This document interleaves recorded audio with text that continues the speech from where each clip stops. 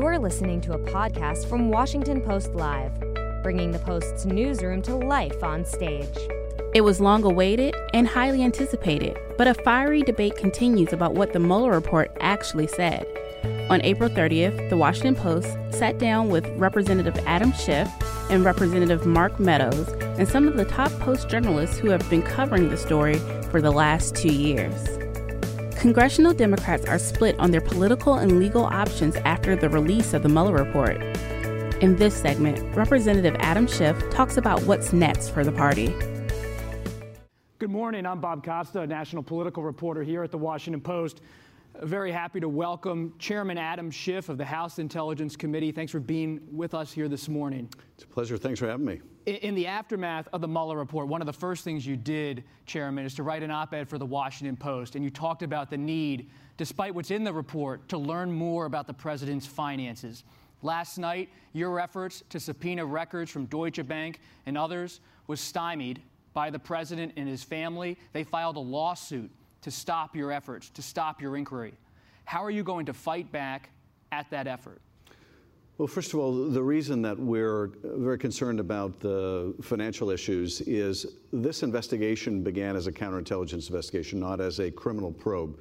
The criminal probe grew out of it, but it was essentially out of a concern by the FBI and a concern in our committee, which was also focused on the counterintelligence issues, about whether individuals around the president or the candidate himself were acting as agents of a foreign power, either wittingly or unwittingly. Was a foreign power exercising influence? And one of the ways that Russia exercises its influence is financially. Probably the most graphic illustration of the danger is Moscow Trump Tower, where unbeknownst to the American people, and this was something that the president was deceiving the country about. The president and his company were seeking to build a tower in Moscow, perhaps the most lucrative deal of his life, and seeking the Kremlin's help to make it happen. You can imagine how deeply compromising that could be. And so we want to ferret out, we want to follow the money and determine, is there some other form of compromise? We don't yet know what the results of the counterintelligence investigation are. We are seeking that from the Justice Department and the intelligence community. What happened to that probe? Is it still ongoing? Did it come to an end? And if so, for what reason? What conclusions did they reach? So we're doing our due diligence. What about on the banks? Do you think they will still cooperate with your committee? The banks have been cooperating, and they needed what we call a friendly subpoena to be able to provide the records. They, I'm sure, are concerned about the litigation that the Trump organization has brought. But let's be plain about it. The president was fully transparent in the sense that he says he's going to fight every effort at oversight of his administration. And I think we need to recognize what's happening here. First, the president made an effort to nullify Congress's most important power, and that is the power of the purse. And did so by trying to go around the Congress and build a wall that Congress refused to fund. Now he is going at Congress again to try to undermine one of our other most important powers and responsibilities, and that is the responsibility of oversight. And I would say to my GOP colleagues that may support him in this effort, be careful what you wish for, because it will mean that subsequent Republican majorities or the Republicans in the Senate will be likewise unable to do their constitutional job in the future. And so there is a lot riding here beyond our ability to do the current investigations, and that is whether our system of checks and balances over time holds up, or whether we, in effect, adopt an imperial presidency beyond the reach of any oversight. You said, Chairman, that banks have been, been cooperating so far. Have you learned anything so far about the president's finances? Well, they've been cooperating in the sense that as we, geared up for our majority and as we first got our committee assembled, we couldn't take action until our committee was assembled. We began the process of dialogue with some of the financial institutions to help identify our requests in ways that they could easily meet those requests. So they're cooperative in that way. They, I think, to protect themselves, wanted to make sure that they had a subpoena. But in terms of providing the actual documents and materials, they're going to provide those pursuant to the subpoena, and we're going to have to work our way through the litigation. You know, I will say this, and not just vis-a-vis the financial records from the banks, but with respect to each and every other part of our oversight, we are going to have to use whatever means we can to enforce our oversight responsibility. So if the banks get cold feet, could you compel them to testify, compel them in court to provide documents if they somehow pull back? Well, a subpoena is the mechanism. And if, presumably this will now be litigated and we will get a court order requiring them to produce the materials. Likewise, in the case of the taxes, there is a statutory mandate. The statute is quite clear that says the president shall, or the IRS commissioner shall, provide the returns. It's not discretionary. Doesn't allow the court to try to peer into the mind of Chairman Neal and divine what his intent is. So we will have to prosecute these matters in court. But I think we're also going to have to try to determine what other mechanisms do we have. One of the mechanisms we have used in the Intelligence Committee in the past is we will fence funding. We will put a fence around funding and say you shall not use funding for this purpose until you have satisfied these requests we've made. And I think Congress will have to figure out how can we use our financial power, how can we use our other powers to make sure that we get answers to these legitimate questions. Is there anything specific you can do to pressure Secretary Mnuchin to release the president's tax returns to Congress? Well, there may be mechanisms other than court enforcement, but I think court enforcement is very likely going to be necessary. And that's a case where I'm very confident we're going to win. And I think the White House, if they were being candid, recognizes they're on a very poor legal footing. You think the public will be able to see, or at least Congress will see, the president's tax returns? I think that Chairman Neal will see the returns. He will then follow the appropriate process to determine who else is entitled to see the returns or whether they need to be shared with other committees and what the legal process for that would be. So I don't want to speak for him, but I'm sure that he will follow the applicable rules and laws. Let's pull back to a point you made at the beginning. You raised some serious questions about possible foreign powers having leverage over presidential candidates based on your own observations of what happened in 2016. Moving forward, even though Robert Mueller, the special counsel, made a certain conclusion about conspiracy, should there be more regulation, maybe a new law that's passed to have regulation of interactions between foreign powers and presidential candidates? Should the lines be more clear in the future? And what could Congress do to regulate that? You know, that's a great question, and we are looking at several different iterations of that question. In other words, after Watergate, we put in place a whole set of reforms to try to protect the country going forward. Those have now been eviscerated. One of the norms that was established post-Watergate is that a president of the United States does not interfere in specific cases at the Justice Department, let alone a case involving the president in which the president may be implicated. That obviously was completely obliterated. And there are many other protections put in place post-Watergate that have likewise been nullified. We are looking now at what will need to be done to protect against a recurrence of this. I don't expect, frankly, that these are going to pass the Congress while Donald Trump is in the Oval Office. I don't think the GOP is willing to stand up to the president in that way. But could House Democrats at least take some action, for example, on disclosure? If a foreign power or a foreign player contacts your campaign, what should the federal law be in terms of disclosing that to the FBI? You know, we are looking at those issues right now in terms of what safeguards do we need to put in place, what things that we thought were inviolate norms that turns out you can violate with impunity that need to be made a matter of statutory requirement.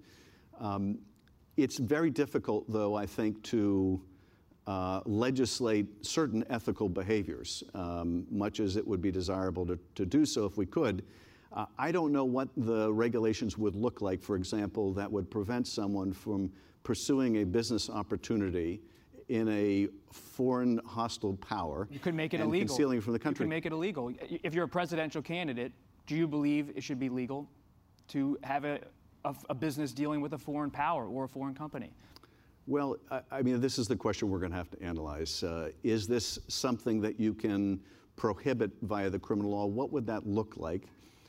Or is this a situation where In the past, we would fully expect, number one, that the presidential candidates would be truthful about their interactions with a foreign power. We don't have that expectation as reporters. Well, we don't have that expectation anymore as Americans. But do you have Speaker Pelosi's blessing to at least explore these issues about campaign law moving ahead? I think that the Speaker more than recognizes the need to put into law certain protections that we thought were so obvious that they were and so well established as norms that we didn't need to make law. And so we are looking at those very issues right now.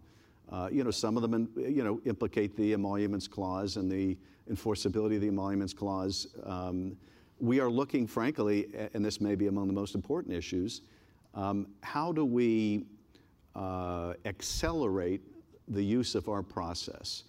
When you have a president who is stonewalling, opposing all oversight, how do you accelerate so you can get a decision quickly? Do we need to bring back inherent contempt? Do we need to bring back powers that Congress once exercised that we didn't think were necessary, but now we see with this president, a president who is, I think, unmoored by ethical considerations or respect for a system of checks and balances. You mentioned something at the top. There are a lot of moving parts in the Mueller story. There's the Mueller investigation, and then you mentioned this counterintelligence investigation at the FBI about foreign interference in the U.S. elections.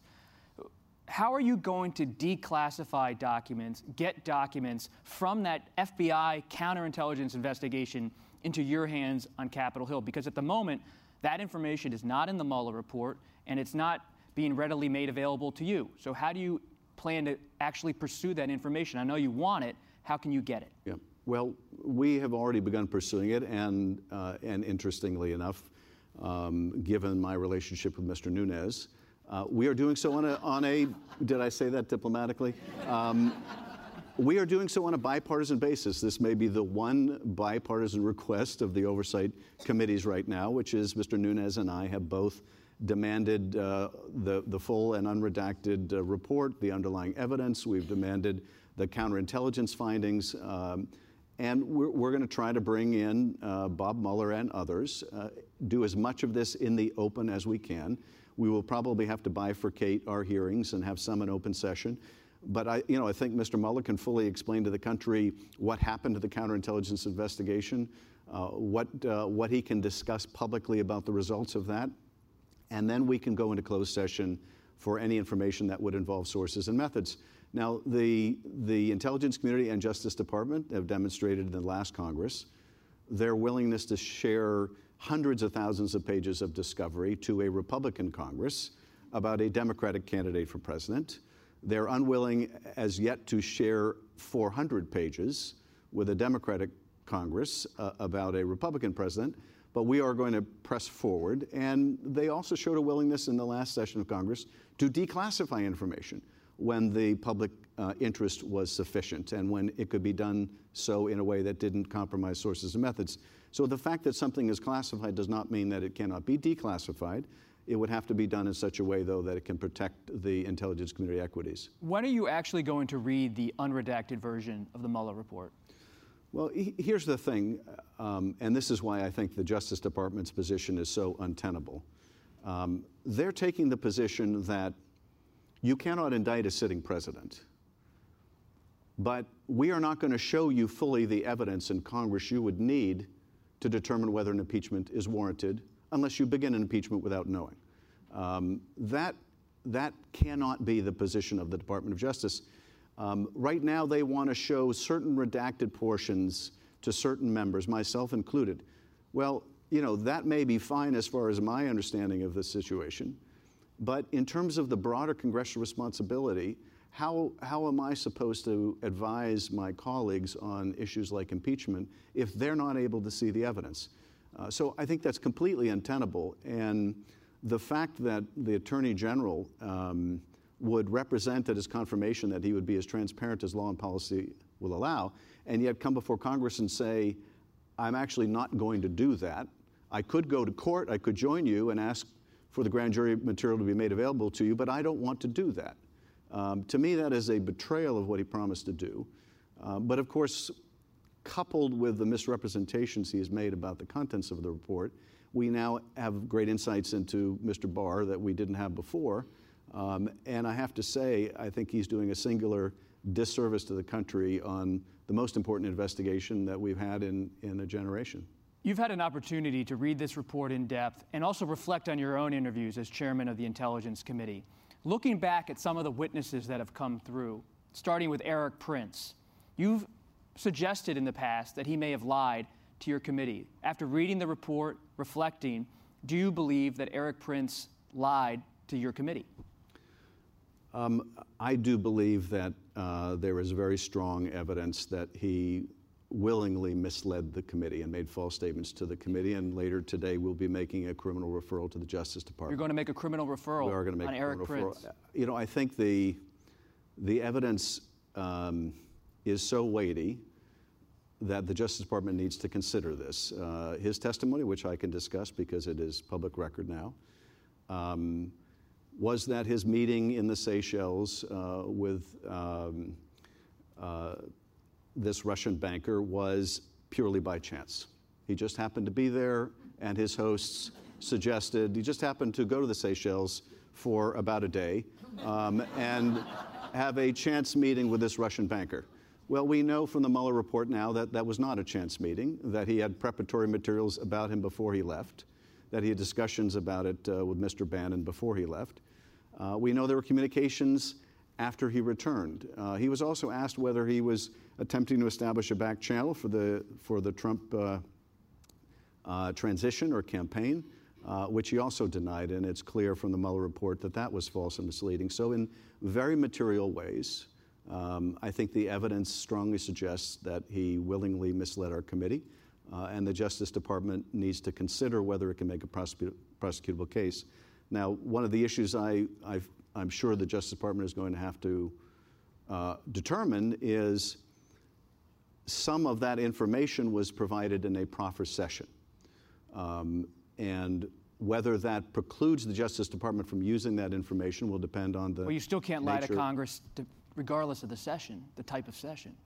Well, you can't lie to Congress, you're absolutely right.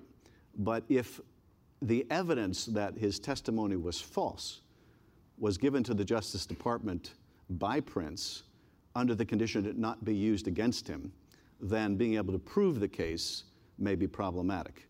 But that's something the Justice Department will need to carefully scrutinize. And of course, the other problem is that somehow, mysteriously, magically, the communications between Mr. Prince and Mr. Bannon have apparently fled their devices. And so Do you believe Steve Bannon has been candid with your committee? Well, when we have the opportunity to release his transcripts, you will see that Mr. Bannon refused to answer almost all of our questions. And when we pressed to hold him in contempt, the GOP members of our committee would not go forward. They did not want to cross him to that degree. And so there were whole periods of time in which Mr. Bannon refused to answer questions. And when we asked whether he was asserting some privilege, he merely said that he was not answering the questions because the White House asked him not to. Could you bring Bannon back? We could, and you know what we may. What we're doing right now is we are combing through the Mueller report to determine what areas did Mueller exhaustively examine, such that there's no need to reinvent the wheel.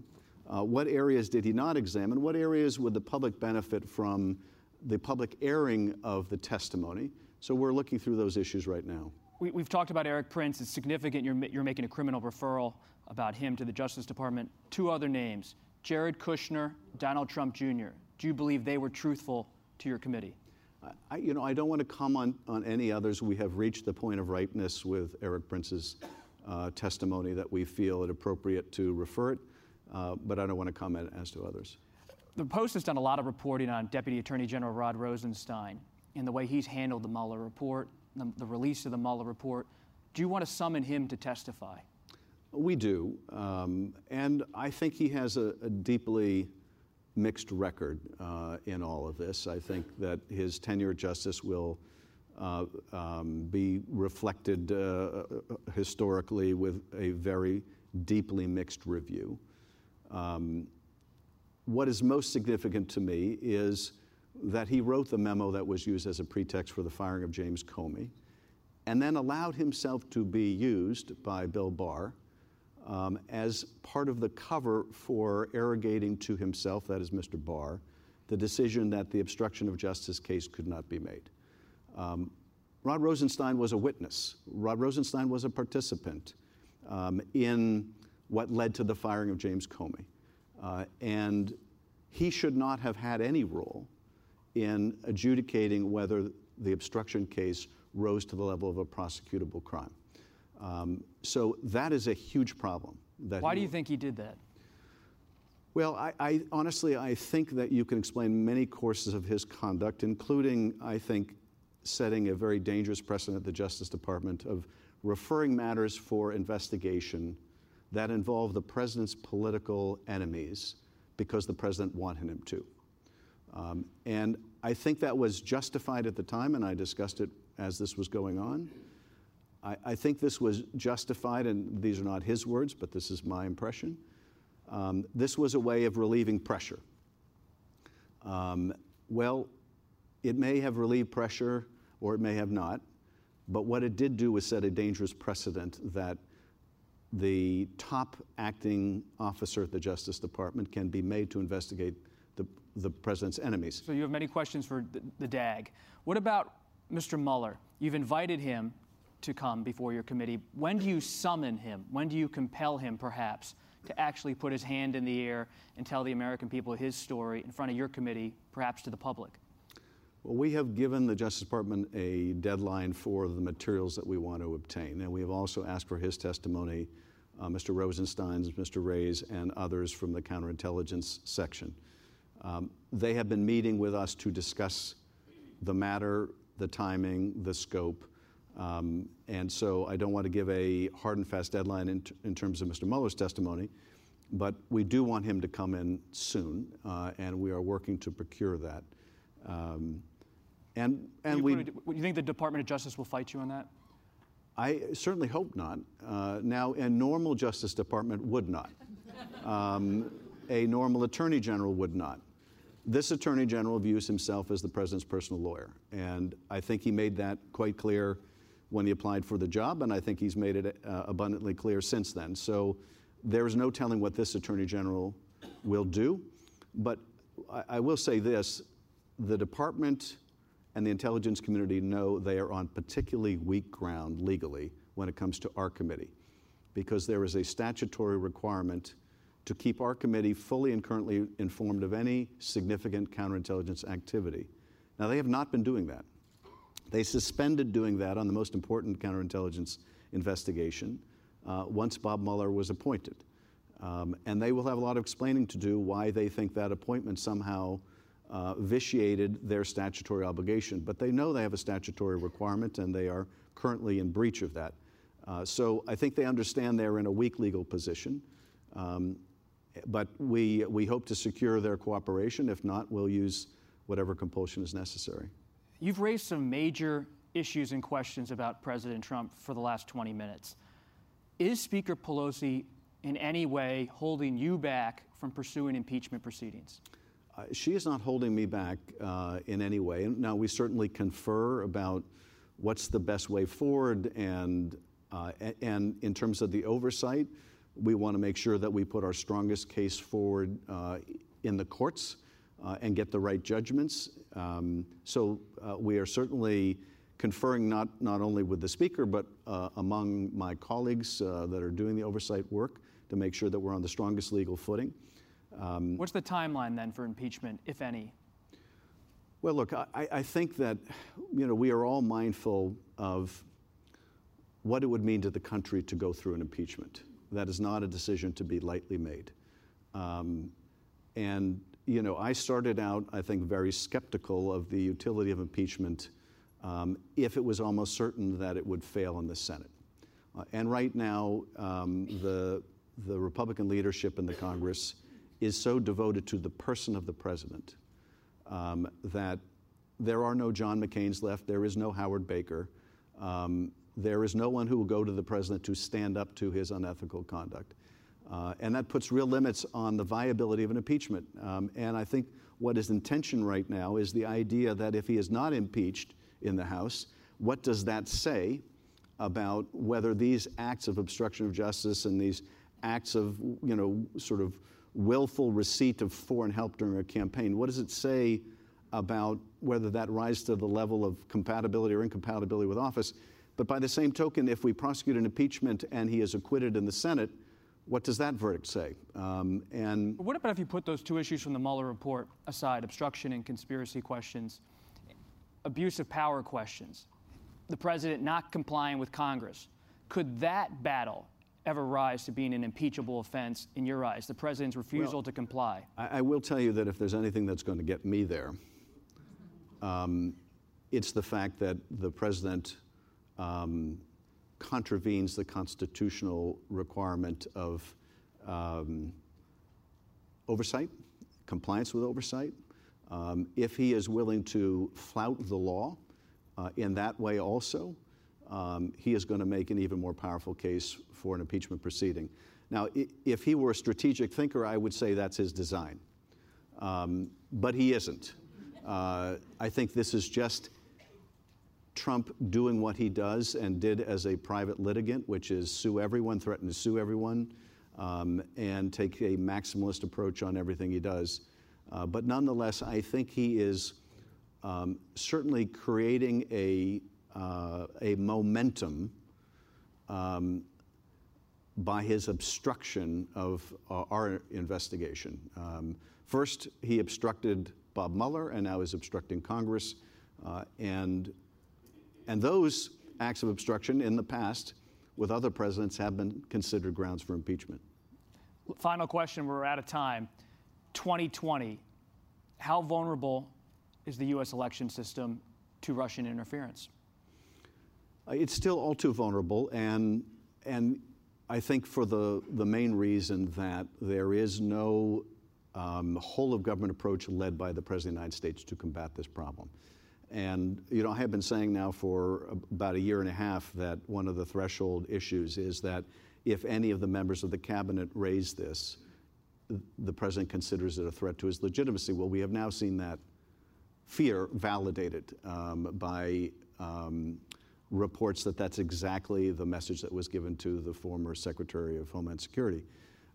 There are good efforts being made at the agency level, but it doesn't have the support of the president. Not in the way that it needs to. I mean, the president should be sitting down with the cabinet and saying, Secretary of State, are you conferring to your Russian counterpart that if they meddle again, the sanctions they have now are nothing compared to what they will see? And Director of CIA, what are you saying about Russian plans and intentions in the next election? Department of Homeland Security, what kind of cooperation are you getting from the states? Are the secretaries of state taking advantage of the diagnostics that you have available?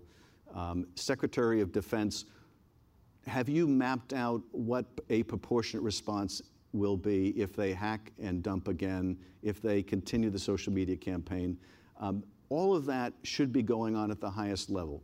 It is not being president-led, although some of that work is going on.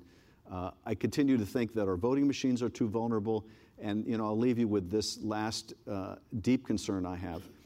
In 2016, while we were watching this in the Intel Committee in real time, my profound concern as the Russians were dumping these stolen documents was that they were going to start dumping forgeries among the real. Now, for the most part, we didn't see that. But there's no reason the Russians would hold back from that threshold in the future.